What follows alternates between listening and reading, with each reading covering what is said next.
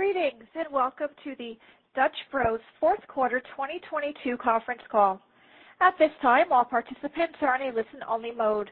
A brief question and answer session will follow the formal presentation. If anyone should require operator assistance during the conference, please press star zero on your telephone keypad. As a reminder, this conference is being recorded. It is now my pleasure to introduce your host, Patty Warren. Please go ahead. Good afternoon and welcome. I'm joined today by Joth Ricci, CEO, and Charlie Jemley, CFO. We issued our earnings press release for the fourth quarter and year-end December 31st, 2022 after the market closed today. The earnings press release, along with the supplemental and information deck, have also now been posted on our investor relations website at investors.dutchbros.com.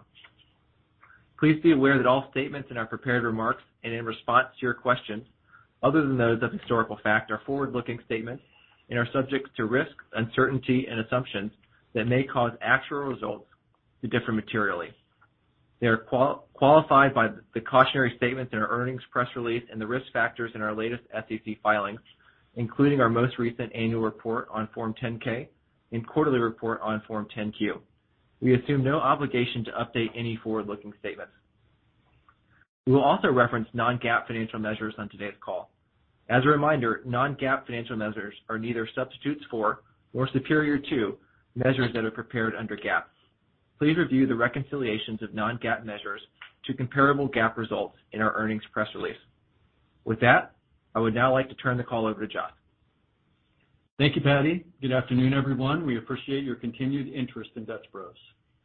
In 2022, we delivered another year of growth with 133 new shop openings system-wide, a testament to our team's ability to execute our proven strategy. Despite the well-documented economic disruption, we've exceeded our new shop development targets for the third consecutive year and have now doubled our shop count since March of 2019. Although we continue to see signs of broader economic uncertainty, we enter 2023 well-positioned to continue building market share and execute against our long-term goal of 4,000 shops over the next 10 to 15 years. As we look forward, I'd like to share a few points that underscore why we feel confident in our long-term positioning. Our drive-thru model is focused on speed, quality, and service. Our goal is to be the highlight of our customers' day, which we believe helps cultivate lasting relationships. More than 95% of our sales are beverages, which we believe leads to more daily repetition than if we were serving food. We enjoy high AUVs without the supply chain and operational complexity of a restaurant. And our menu evolves to consumer preferences. More than 80% of our beverages are cold, which enables high levels of customization and can service several day parts. We are particularly excited about the category growth of energy drinks and encouraged by our positioning within this competitive market. We have now opened at least 30 system-wide shops in each of the last 6 quarters, demonstrating the strength of our people systems and development pipeline. In 2023, we are targeting 150 new shops, which positions us to achieve our 5-year goal of 800 system-wide shops by year-end. We will be within striking distance of $1 billion in revenue in 2023 and 1,000 system-wide shops by the first half of 2025. This inspires us and excites us. We know this growth creates jobs and opportunities for our employees and the communities we serve. Our new shops continue to be efficient, demonstrating predictable and attractive shop-level economics, and they mature quickly. The group of shops opened in 2019, 2020, and 2021 are approaching our 30% year 2 contribution margin target, and the class of 2022 is maturing in line with our expectations. We are hitting these targets while we continue entering new trade zones across the country. This performance gives us confidence in Dutch Bros' growth strategy, both in the near term and beyond. That said, we enter 2023 with opportunities to optimize our operations. We're rolling out a beverage tap system, which we believe will achieve both supply chain and beverage build efficiencies. We're also eyeing the further penetration of our Dutch Rewards and Dutch Pass programs. Here are a few updates on the 5 key objectives we shared as we started our public company journey.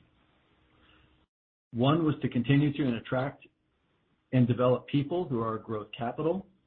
2 was to open new shops wherever people want great beverages with an eye on 4,000 shops in the next 10 to 15 years. 3 is to increase brand awareness and encourage deeper customer engagement. 4 was to invest in and use technology to improve the customer experience.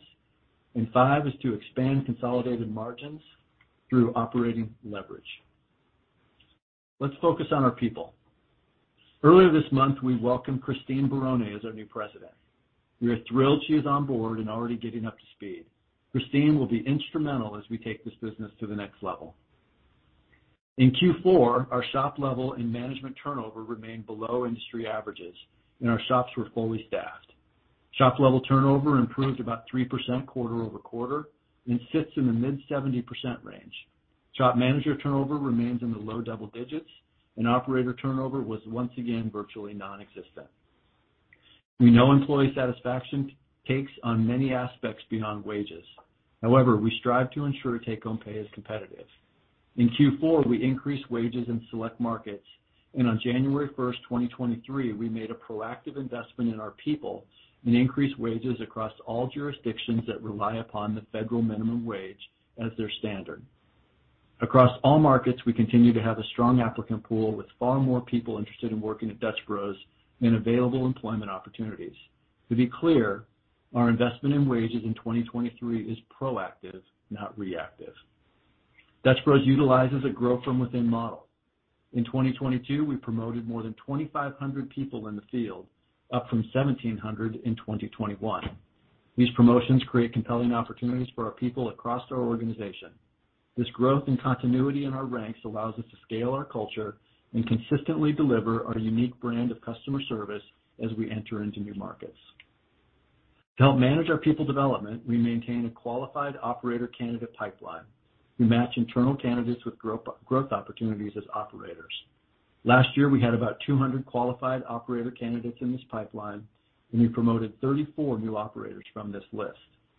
The qualified candidate list has now grown to more than 275 individuals, demonstrating that our people pipeline is well ahead of our needs. Having such a deep bench is encouraging, especially as we look forward to another expected record year of unit growth in 2023. Now to shop development. In 2019, we began accelerating the company-operated growth model with a deliberate expansion outside the Pacific Northwest. We continue to be pleased with new shop performance.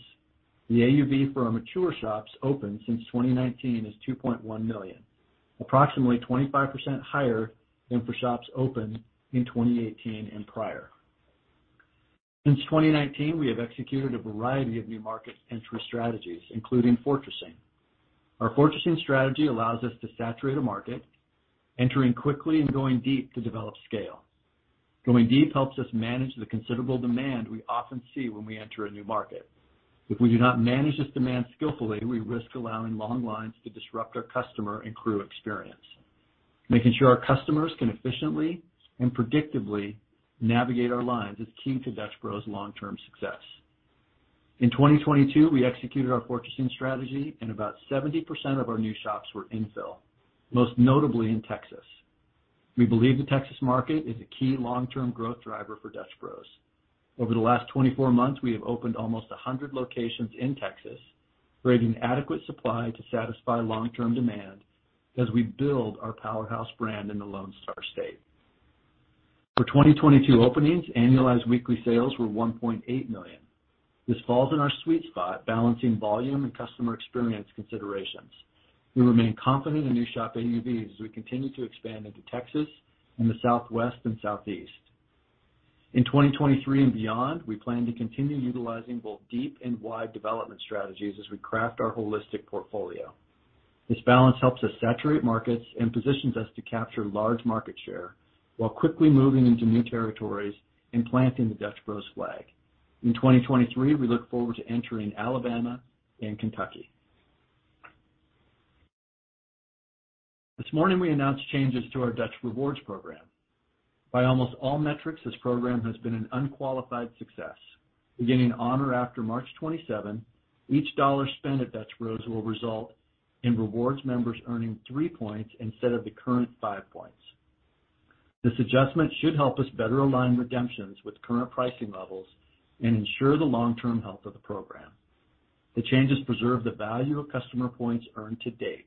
We are not changing the amount of points required to redeem a complimentary beverage. Instead, given the rise in menu prices in the past 18 months, we are adjusting the go-forward points earning rate. We believe those moves should create some headroom, enabling us to provide more targeted and customized offers to loyal customers while allowing us to better focus on key initiatives. Our Dutch Rewards program continues to grow as well. In Q4, approximately 64% of our transactions came from Dutch Rewards members. We believe there is a runway to expand this program, especially in newer shops. Our shops open since 2019 have about 5% lower rewards penetration compared to our shops opened before 2019. In 2023, we plan to continue promoting the benefits of preloading funds and paying through the app. From an operational perspective, this is great for customers as it helps speed up line time. In Q4, we executed a promotion to encourage users to load funds, which doubled the daily average of loads. We look forward to implementing similar promotions going forward to introduce more customers to the ease and simplicity of paying in our Dutch Rewards app. Additionally, we are excited to announce the launch of the Dutch Bros Creative Collective, a leading-edge grassroots effort that empowers our employees to capture the Dutch Bros story. The Creative Collective allows us to move away from relying on models and agencies and instead partner with Broistas to create social media and marketing content so our brand continues to show up in a very authentic way. Our employees have always been the true source of our marketing power by providing incredible experiences at the window and reinforcing our unique culture. This program puts them in the driver's seat while creating compelling futures for talented creators in our system. Now let's talk about technology. We are investing in technology to improve both Broista and customer experiences. In Q3, we added functionality for Dutch Pass users to share rewards in the form of free drinks. In Q4, we launched digital gift cards so our rewards members can share the good vibes and treat their friends and loved ones to Dutch Bros. In 2023, we look forward to implementing systems that enable us to move faster, make better decisions, and remove non-value-added tasks. Finally, we are committed to expanding margins over time through operating leverage. In Q4, we saw 940 bips year-over-year contribution margin expansion in our company-operated shops, increasing to 28.5%. Operational improvements and pricing contributed to this year-over-year increase. Charlie will provide additional details in his comments as the portion of this margin improvement is related to our initial breakage estimate booked in Q4. Furthermore, in Q4, adjusted G&A was 19% of total revenue, 120 bips improvement from Q4 last year. We expect G&A leverage to continue in 2023 and beyond as our revenue growth outpaces the G&A investments we need to support rapid growth and scale our business. As we complete our first full calendar year as a public company, we are encouraged by the acceptance of our new shops as we expand eastward. Our people systems are strong, and our 2023 development pipeline is fully loaded. We saw meaningful company-operated shop contribution margin expansion in Q4 and continued G&A leverage. Looking towards 2023, despite the larger macroeconomic noise, we remain focused on our unit growth plan.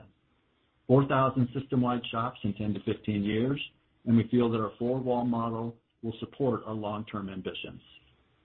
In closing, I'd like to thank our operators and our franchisees who are at the front line of executing this every day, and all of the people behind the scenes supporting these efforts. The beauty of this business is that it flexes and changes with the times. Over the last 30 years, we have moved and adjusted, and over the next 30 years, we will continue to do the same thing. As a team, we maintain a long-term focus and are excited about our future. Now I'd like to turn the call over to Charlie to review our financials. Thanks, Joth. Here is a quick recap of Q4 financial results. Quarterly revenue surpassed $200 million for the first time, growing 44% compared to the same period in 2021. Adjusted EBITDA more than doubled compared to the same period in 2021.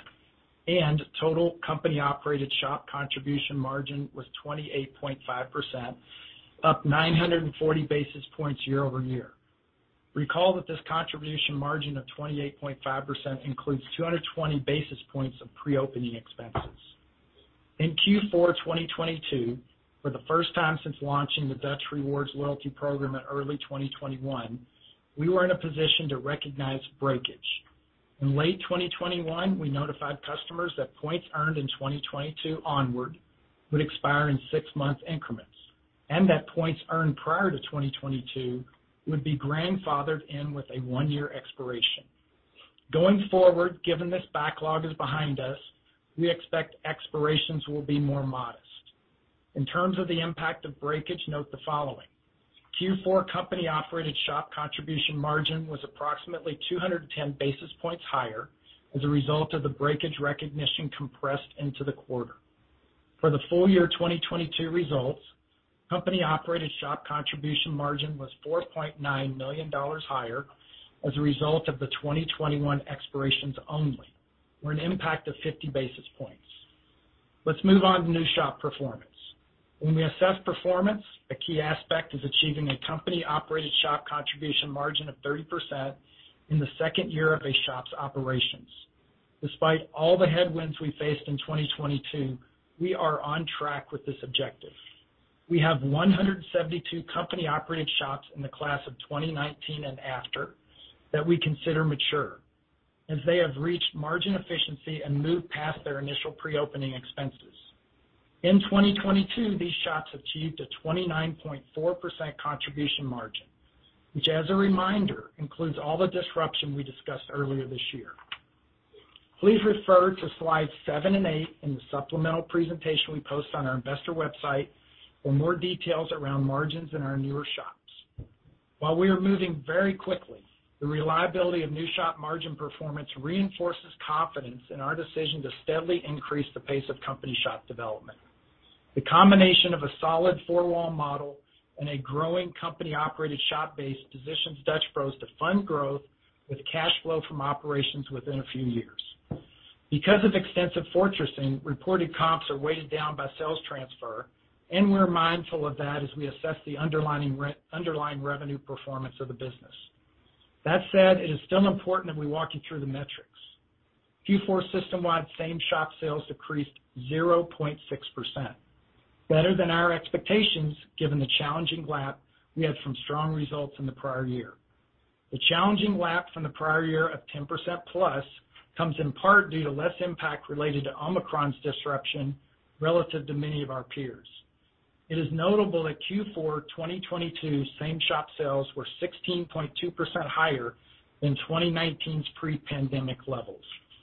The negative 0.6% result includes an estimated 130 basis points of impact from sales transfer, well within the expectations of our fortressing strategy. Company-operated shops experienced an estimated 160 basis points of sales transfer. At the current pace of development, our modeling targets a range of 200 to 300 basis points of company-operated sales transfer impact for 2023.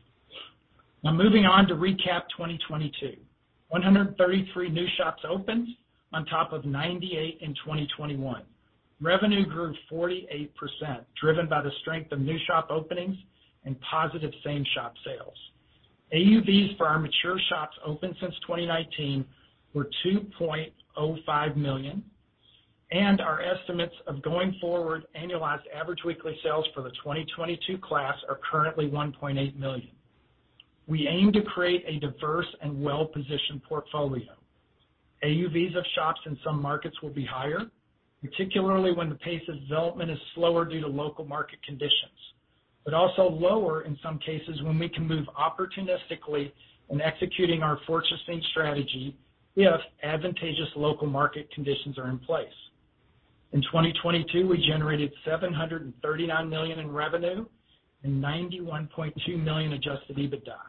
We are pleased with this outcome, having successfully navigated so much uncertainty in 2022 as rising inflation took a bite out of our company shop margins, particularly in the first half of the year.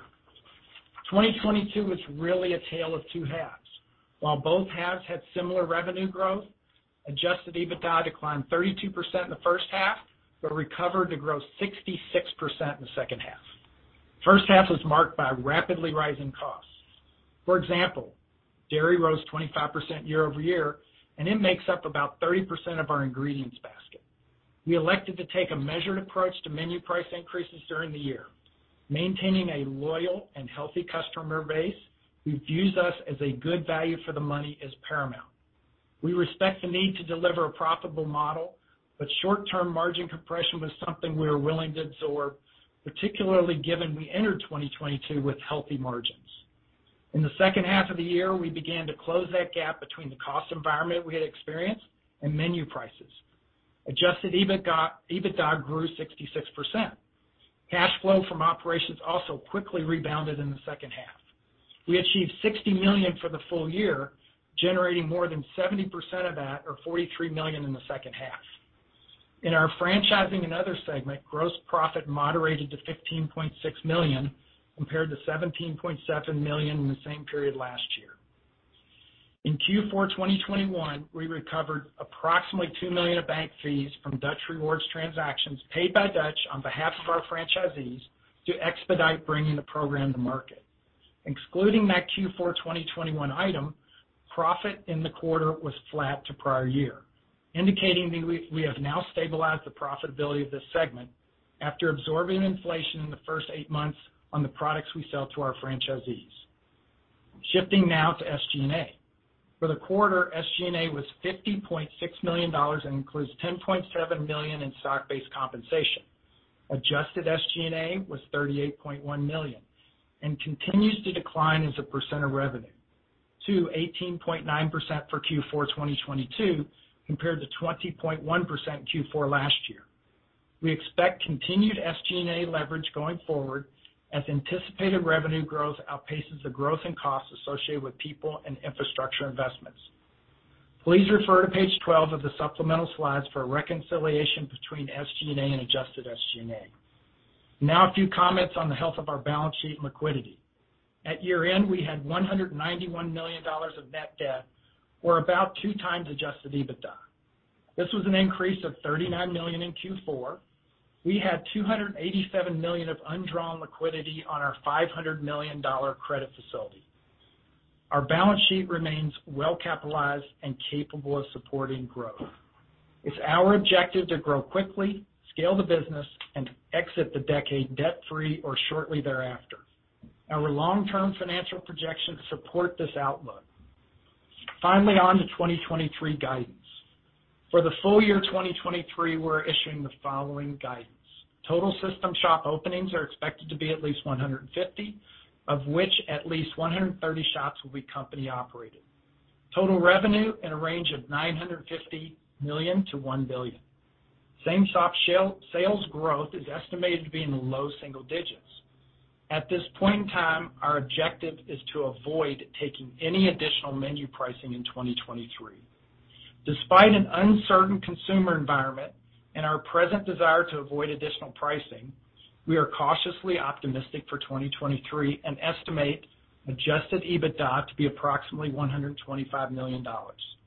Please note, this includes approximately $8 million in proactive investments in labor related to increases in wages in federal minimum wage markets. This is in addition to approximately $11 million of increased labor expense from legislative wage increases in non-federal minimum wage states. Our wage structure indexes to local market conditions. Capital expenditures are estimated to be in the range of $225 million to $250 million, which includes approximately $15 to $20 million for a second roasting facility, which we project will open in 2024. Thank you, and now we will take your questions. Operator, please open the lines. Thank you. We will now be conducting a question and answer session. If you would like to ask a question, please press star 1 on your telephone keypad. As a reminder, please limit to 1 question. If you would like to remove your question from the queue, please press star 2. It may be necessary to pick up the handset before pressing the star keys. Your first question comes from David Tarantino with Baird. Please go ahead. Hi, good afternoon. Charlie, I was interested in learning a little bit more about the factors underpinning the profit outlook for 2023. So I know you mentioned the labor investments, but could you help us frame up what you're assuming for contribution margin at the shop level, and I guess separately or secondly, I was hoping that you could maybe elaborate on why you're not pricing against some of that inflation at this point. Thanks. Okay. Hi, David. Thank you. So on the shop contribution margin, with all the puts and takes, we expect that to be flat. We have wage investments, as I noted in my comments, two big items. That'll essentially be offset by the rewards refresh benefits we talked about. There are other inflationary costs as we absorb a full year of those things that happened in 22 and 23. And at this point, we are not pricing in any big movements in our commodities at this stage. And then let me get to your second part of your question.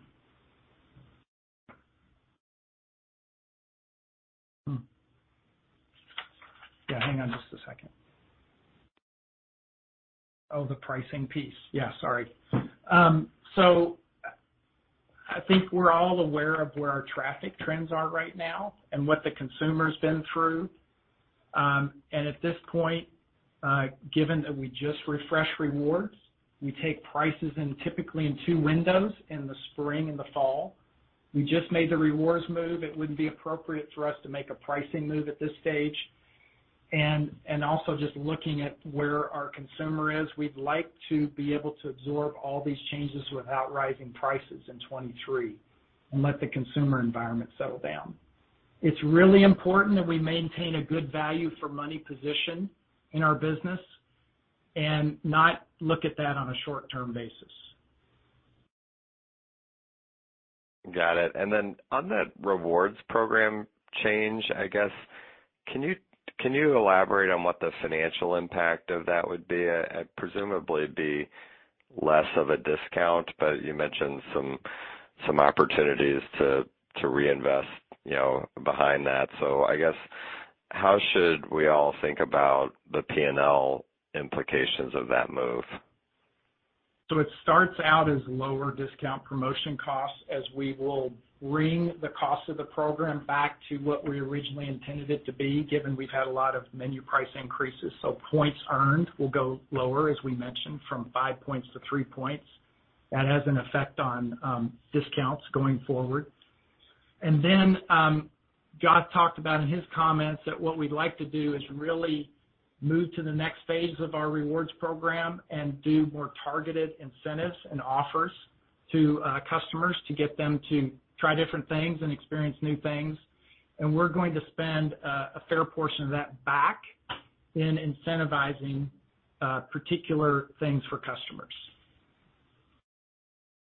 Got it. It's also important to note, David, that we announced this today, but you won't feel the impact of it until the second quarter onward. Yep, understood. Thank you very much. Thank you. Next question, Sharon Zackfia with William Blair. Please go ahead. Hey, thanks for taking the question. I guess first question, could you give us an update on initiatives that you have to kind of improve efficiencies or speed within the box and maybe unlock some increased throughput? And then secondarily, Charlie, I think you were running maybe 10% of price in the fourth quarter. Maybe I had that mistaken, but it just seems like you'd be carrying more price residually into 2023 than the low single that I think was in the press release. So can you kind of walk us through what price you roll off when this year? That'd be helpful. Thank you. Which take price and I'll do the case. Yeah, so the price rollover for the full year of 2023 is approximately 4% that will carry over.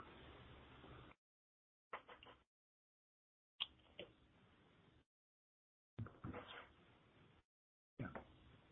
I'm sorry. Oh, and there's also, so if you're, sorry, Sharon, if you're trying to map to the low single digit comp number, you've got to that we guided to. You've got positive pricing rollover, but you've also got the sales transfer piece to factor in. Okay, thanks for that. Erin, the list of operational improvements are long, but let's touch on a few key ones. One is we've discussed tap systems and implementation of tap systems at Dutch Bros. We started with a test in a single shop in the fourth quarter of 2022. We've just launched 5 new locations in Texas. We're testing in San Antonio and another one in Dallas. We expect everything from production to delivery to back-end inventory to the speed of drink making to the quality of the product as we hand it to the customer. We believe that every one of those shows improvement, and we believe that probably at the next quarter we'll be able to start to share what we think will happen in metrics related to tap system implementation. The other big one is around rewards, and we did just announce the changes to our point system, but really big unlock continues for us to be our Dutch Pass program and the loading of dollars and continuing to work with our customers to load more dollars into Dutch Pass.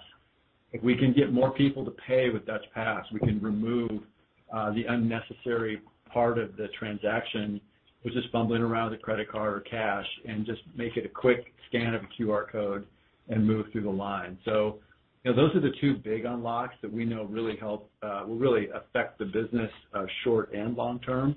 And then I know the team's working on several other smaller, operational improvements to continue to work on speed.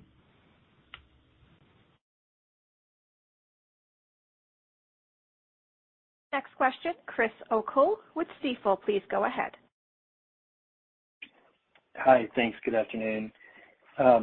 Charlie, you pointed out in your presentation that last year was a tale of 2 halves. So I was hoping you could maybe help us understand how we should think about the cadence of comp and shop margin performance as you kind of progress through the year.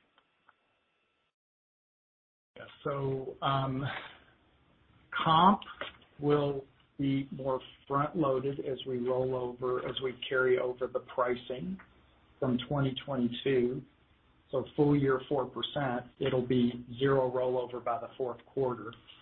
If you think about the cadence of margin, you're making those labor investments immediately that we mentioned, so you'll feel the margin impact of that on a sequential basis in Q1.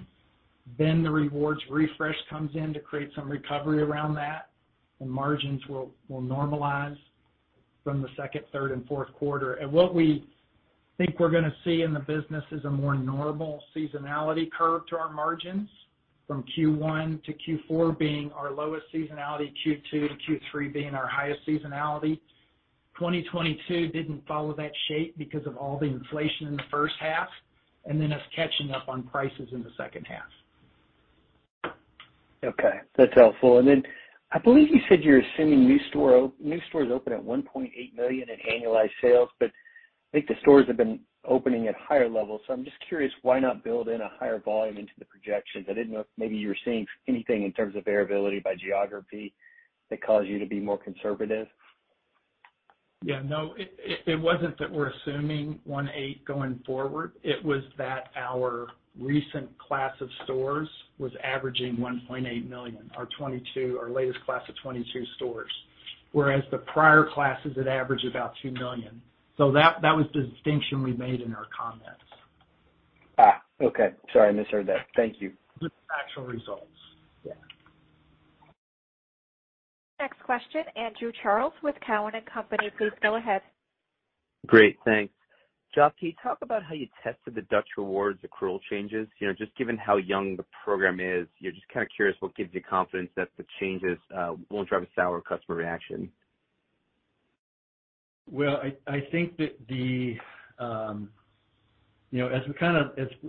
been talking from the day that we started this program, we were really on a journey of, that year 1 for Dutch Rewards was about, launching, gathering, understanding consumer preference, what that was all about. Year 2, we spent a lot of time with testing, iterating, understanding at the market level and the individual customer level, how they've responded to points. We did several different promotions that we incented the customer with different point levels, and actually we saw that in many cases lower points drove the same type of behavior as higher points. And then really year 3, I think we can define it as execute and refine. And as we think about that, we're now taking really the learnings over the last couple of years and all of the data points that I think our team has looked at to have confidence in how we take the 5 to 3 program, how we have basically maintained the free drink offering with points that are in the bank, and now we basically move forward to basically it's a price adjusted program. So we're not too concerned about the change there, and feel like that we think this is fair to the customer. We think this is fair to the initial program that we launched in 2021. Got it. That's helpful. And then my other question, Charlie, is for you. Just, with the 2023 adjusted EBITDA guidance, it might be semantics, but the slides call out at least $125 million in adjusted EBITDA in 2023. Totally get, obviously the labor investments you guys are being proactive on, but just trying to think about if I bridge the consensus, where is perhaps the conservatism guidance, within just the slides calling out $125 million plus? Is it around those flat shop margins? Is it around potentially G&A? Is it sales based on year-to-date performance? You're just trying to better understand kind of the flex as we try to bridge the consensus numbers. Yeah, some of the flex is we're not pricing in any commodity upsides. We're watching dairy prices closely, so those have come down a little bit, but we don't feel it's wise to take that to the bank until we see it set in and be real. We're making about a $5 million investment in our technology platforms, all of the platforms across the business on a year-over-year basis. So that's part of the factor. And then I think you just take the additional wages that we built in, the $8 million move, and that's really outside the scope of what we normally would have to do, and the fact that we're being careful not to price. And you can pretty quickly walk yourself up to a number beyond 125, and why we've been thoughtful about investing and careful about how we guide. We don't want to come back to you. Makes sense. Thanks, guys. Thank you. Next question, Sara Senatore with Bank of America. Please go ahead. Great. Thank you very much. Quick question on the accounting for the breakage, and then I'll have a sort of a more in-depth question on the new units and kind of how to think about marginal returns. So just so I understand the breakage, was that a tailwind to comp? And so you sort of basically just have this top line that has no cost associated with it, and that's why it was a boost to margins. I'm just trying to think about sort of normalized margins in that context. And then I guess if I step back on the marginal returns to the business, CapEx is going to be a bit higher than we may have thought. You're being, I think, appropriately conservative on EBITDA, but new unit volumes are perhaps a bit lower than they were. I guess, is there anything that's sort of structurally different? Is there any reason to think that, the economics that you've talked about in the past no longer apply? Just trying to understand, how much of this is transitory versus just, what it means to be growing in new markets. Thanks. Thank you. So on the rewards accounting, it does not affect comps, but to the point you made, it is in the revenue number and in the profit number. And $4.9 million, and we disclose this in the release, is related to a lot of sign-on points and things that we gave, offers we gave back in 2021. So we distinguish between that. The best way to look at it is the way we put it in the release for 2022. That prior year piece was about 50 basis points if you normalize for that. In terms of your question around the go-forward cost structure, our objective was to get a weighted 30% cash return on a ground lease, right? So that's the most severe return we have when we have to build the entire unit ourselves. At those $2 million AUVs in our margins, we were well in excess of that 30% return. And I think as we look at things potentially moderating, meaning the cost side going up, we saw double-digit build cost inflation. We'll probably continue to see double to mid double-digit inflation going forward. That will eat into some of the excess return we had in our investment thesis. But we still believe, and our numbers tell us, that the strong four-wall model we have, the high margins we have, is able to absorb any punishment from build costs in the near term. Okay, thank you. And just the 1.8 versus the 2, is that because of the infill, more of the infill, more new markets? Is there anything to sort of pay attention to that? So we are going deep, especially in Texas, where we've had some opportunistic places where we can build out very quickly. One particular market, in 12 months, we opened 14 shops. So we see some of that. It's also the portfolio. It depends on the timing when shops open. Sometimes we have high volume California, Arizona shops waiting in. In the fourth quarter, we had less of that and more of the deeper penetrating markets like the Texas markets we went in. So that'll ebb and flow over time. Understood. Thank you so much. Next question, Johnny Vanko with J.P. Morgan. Please go ahead. Hi, thank you. The question is on labor, which is actually down quite a lot relative to our expectations, both on a percentage of sales and a per operating week basis. Could you talk about what, if anything, changed in the fourth quarter? Is that your go-forward model for labor? I understand traffic would have been down, but did you find some efficiencies on labor in the system in the fourth quarter, that really do make sense going forward? And I'd also like to ask about hourly turnover and also hourly tips as well, if I can. Thanks. Yeah. Hey, John. I see the same numbers you're looking at in the fourth quarter. There were about 450 basis points of improvement in labor from Q4 this year to last year. It's really three things. There's clearly a lot of pricing, and if you look at one of the aspects of our cost structure that has some fixed costs in it, the way we staff our shops, labor allows us to do that. We also really worked hard this year to do our staffing better, to take out overtime, dramatically take out overtime because we're so well positioned and so well staffed. So we got some good leverage out of that and productivity. And going forward, something similar to this will stick because we have made all of these improvements in how we operate. Having said that, we're also going to have the wage investments that I noted. So you'll see us come off of this number that we developed and that we delivered in Q4, but then in the first quarter, watch that number. It's going to go back up because of the wage investments that we just announced. And can I ask about hourly turnover and also the level of hourly tips? Yeah. Hey, John, it's Joth. What's your question? The level of hourly turnover year over year. I mean, I know at one point it was going up, and tips were actually going down at one point for the employee level. I mean, if those are stabilized or if that's still something that you're looking at. Yeah, Q4 turnover actually is down about 300 bips from it was in Q3.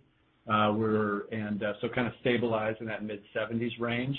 What's interesting is that November and December monthly turnover was the lowest that we've had in the last 19 months. So we're definitely continue to see a strong labor impact, across our shops, which I think is a really good sign. From a tip standpoint, we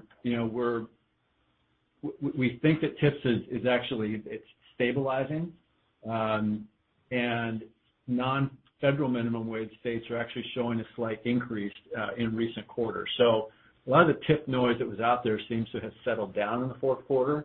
And obviously we're tracking that closely as we get into 2023. That's great. Thank you. Next question, Jeff Farmer with Gordon Haskett. Please go ahead. Great. Thank you. On the labor investments and mandated minimum wage increases, I just have a couple of follow-up questions. So the first would be, what level of sort of blended wage inflation does this equate to in 2023 across sort of the two increases? I can talk in margin points. I don't have in front of me the exact percentage increase, but it's about 2 margin points. but the combination of both those will be about 2 margin points. Okay. And then just again, thinking forward on this, theoretically you'll find some mandated minimum wage increases appearing again in 2024. So is this just a dynamic where we're going to see more of these increases as we move forward, or was this a specifically unique year in that you guys decided to actually raise wages in the federal minimum wage states, which again, that's at your own discretion. So is just 2023 going to be an outlier year in terms of size of wage rate inflation, or is there more to come in terms of what's mandated out there in 2024? Okay, so separate the two things, which you've done kind of in your question, which is the proactive thing we're doing with wages in federal minimum wage states. We wouldn't expect that to continue beyond this year. So there's always going to be wage escalation, but that sharp move we made is kind of a one-time move. The mandated wage escalation is going to continue, to your point. It's going to continue onward in a similar fashion. The unusual situation, I would say, against that is typically we would have used pricing moves to pay for part of that. And because of other factors we talked about, we're really trying to get through 23 without having to take our prices up. So going forward, 24, 25, you would expect us to absorb some of that through normal price increases and productivity. Okay. And then just one more follow-up. I believe this one will be a little bit more straightforward. So you guys had said on commodities, not much movement, I think was the quote. It's been touched upon on this call, but exactly what does that mean for dairy and coffee in terms of inflation for both of those commodities for you guys in 2023?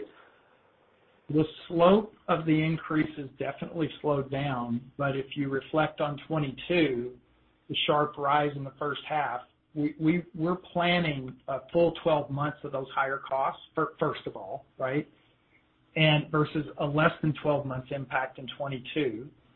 We are seeing dairy come down, but it's not been there long enough for us to really take that to the bank. And dairy is the biggest piece of this, frankly. So that's our view, is annualizing over a partial year of inflation. That's a reality for us. Hope is not a strategy, but some hope that dairy moderates downward and we get some upside out of that. And I apologize, just one more follow-up. I appreciate you guys sort of giving me some latitude here, but you meant this is the last one. You mentioned $5 million technology investment. I'm just curious if that shows up as a capitalized or as an expense. How does that show up on the P&L, the balance sheet? Where are we going to see that $5 million tech investment? In the SG&A line. Okay. Appreciate it. Thank you. Next question, Nick Setyan with Wedbush Securities. Please go ahead. Thank you. I wonder if you could just break down the transaction growth versus average check in the quarter. Yeah. So here's the decomp on Q4 same shop sales. I mentioned -0.6 reported. I'll use some round numbers to make it easy. +11 on menu pricing. -1 from estimated sales transfer. There was actually 130 bips. -1 from higher discount promo costs. 2% mix shifts. Notable, we didn't see any sizing trade down there. It's just a mixture of goods that we sold. And so what's left is the 7% underlying negative traffic. Q3 was -3, but on a reported basis, Q4 we decelerated, so more negative traffic. But we also want everybody to understand we're lapping an amazingly good Q4 2021. It was our best quarter in 2021. That's very helpful. Thank you. And just given the really solid January and February to date, data across the industry that we're seeing in terms of the top line trends,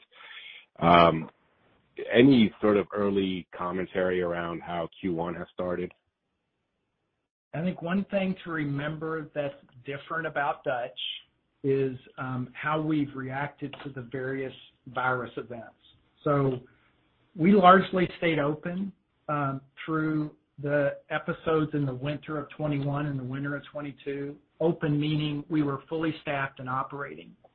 So much of the data you're seeing from a rebound perspective is something we won't have. We won't have a rebound because we never had outages related to that. So our lap is what it is because we didn't go down in those episodes. We've seen some negative weather impacts, especially as we come out to the West Coast in December of this year and right now. So we're not going to see that Omicron bounce, we call it, that many of our peers will see in Q1. Now, what's going to happen in Q1 is we will start to move through the March period where we talked about last May that was a difficult period for us. So we may see some better sales lap in the back half of March. Okay, that's very helpful. And then in terms of just the change in the loyalty, any way to quantify the lesser discount going forward, starting in Q2? Yeah, so it'll ramp. It'll start to flow through the P&L in Q2 and build in and peak in Q3. So we're looking at about 100 to 200 basis points of margin improvement that'll come through that. Now we talked about labor investment we're paying for that with this benefit, right? And not taking price. Understood. And then just last question, a clarification. When you said, and I think you said that again earlier in the call in terms of paying for the labor investments with this, change in the loyalty program, should we take that as across the entire company margin, or labor could be flat year over year? Well, there's two labor pieces, right? So there's the wage floor piece that we talked about, the $8 million, and there's $11 million in minimum wage. I would say that if you take the rewards refresh, the value of that, less the spend back we're going to do on it, we're still not going to cover that wage investment. Okay, understood. Thank you very much. Obviously. Once again, if you would like to ask a question, please press star one on your telephone keypad. As a reminder, please limit to one question.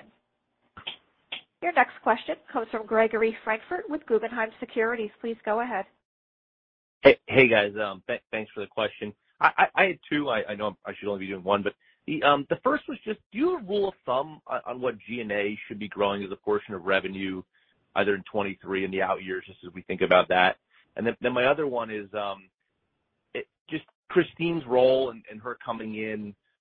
What responsibilities do you think she's going to take over, and kind of what do you think, what do you expect her to focus on in her early days as president? Thanks. Yeah, thanks for that. It's Charlie. So what we're trying to do right now is drive that adjusted SG&A number, and you can see the reconciliation in our release, down below 18% in 2023. When we went public in 21, that number was almost 24%. So thinking about it, right? We want to drive that percentage down, which means, of course, we want G&A to grow slower than the rate of revenue. Ultimately, how slow it grows down the road, don't want to get locked into that, but do want to lock into driving that number below 18% in 23. And I think it's a great tie-in to the question about Christine, because I think that for us, Christine will run all the day-to-day operations of the business. So everything from our retail team to marketing efforts to our operating team to people systems, and really executing our AOP. The thing that we looked for in Christine, and we really feel like we landed the best candidate in the country for this job, was we wanted somebody who could look out, who has been through a larger operating business like this and be able to build our systems to scale. So the number that Charlie speaks to is a key component to how we'll continue to grow and execute the business at scale. And we look at, some of our other peers in the industry and understand some of the numbers that we'd like to get to long term. So Christine's ability really to come in, look at the business as a big picture, lead our team so that we can be big and be small at the same time, are important aspects. So really executing every day, driving the rewards program, building out AUVs, hitting the new shop program, driving our operating and logistics systems behind the scenes to be able to serve across 4,000 locations long term, and then building people systems to really operate at with employee base that runs between 50 and 75,000 people. I mean, those are all things that we will rapidly be getting to if we follow our growth plan correctly, and she's got the experience to do that. Thank you. Thank you. I would like to turn the floor over to Joth Ricci for closing remarks. Thank you. For more than 30 years, Dutch Bros has been in the business of building and nurturing relationships, and we have all the building blocks to remain a successful and enduring company while creating real value for our shareholders. These attributes include a powerful, authentic brand, strong people systems that drive company culture and fuel our shop growth, a highly engaged customer following, customizable and uniquely curated beverages, a highly consistent and highly attractive unit-level economics, a portable model that is successful across geographies, a strong and well-capitalized balance sheet that provides ample liquidity, and an engaged co-founder and an experienced leadership team. And for our investors, thank you for your time and, as always, the continued support of Dutch Bros. Thank you, everybody. This concludes today's teleconference. You may disconnect your lines at this time, and thank you for your participation.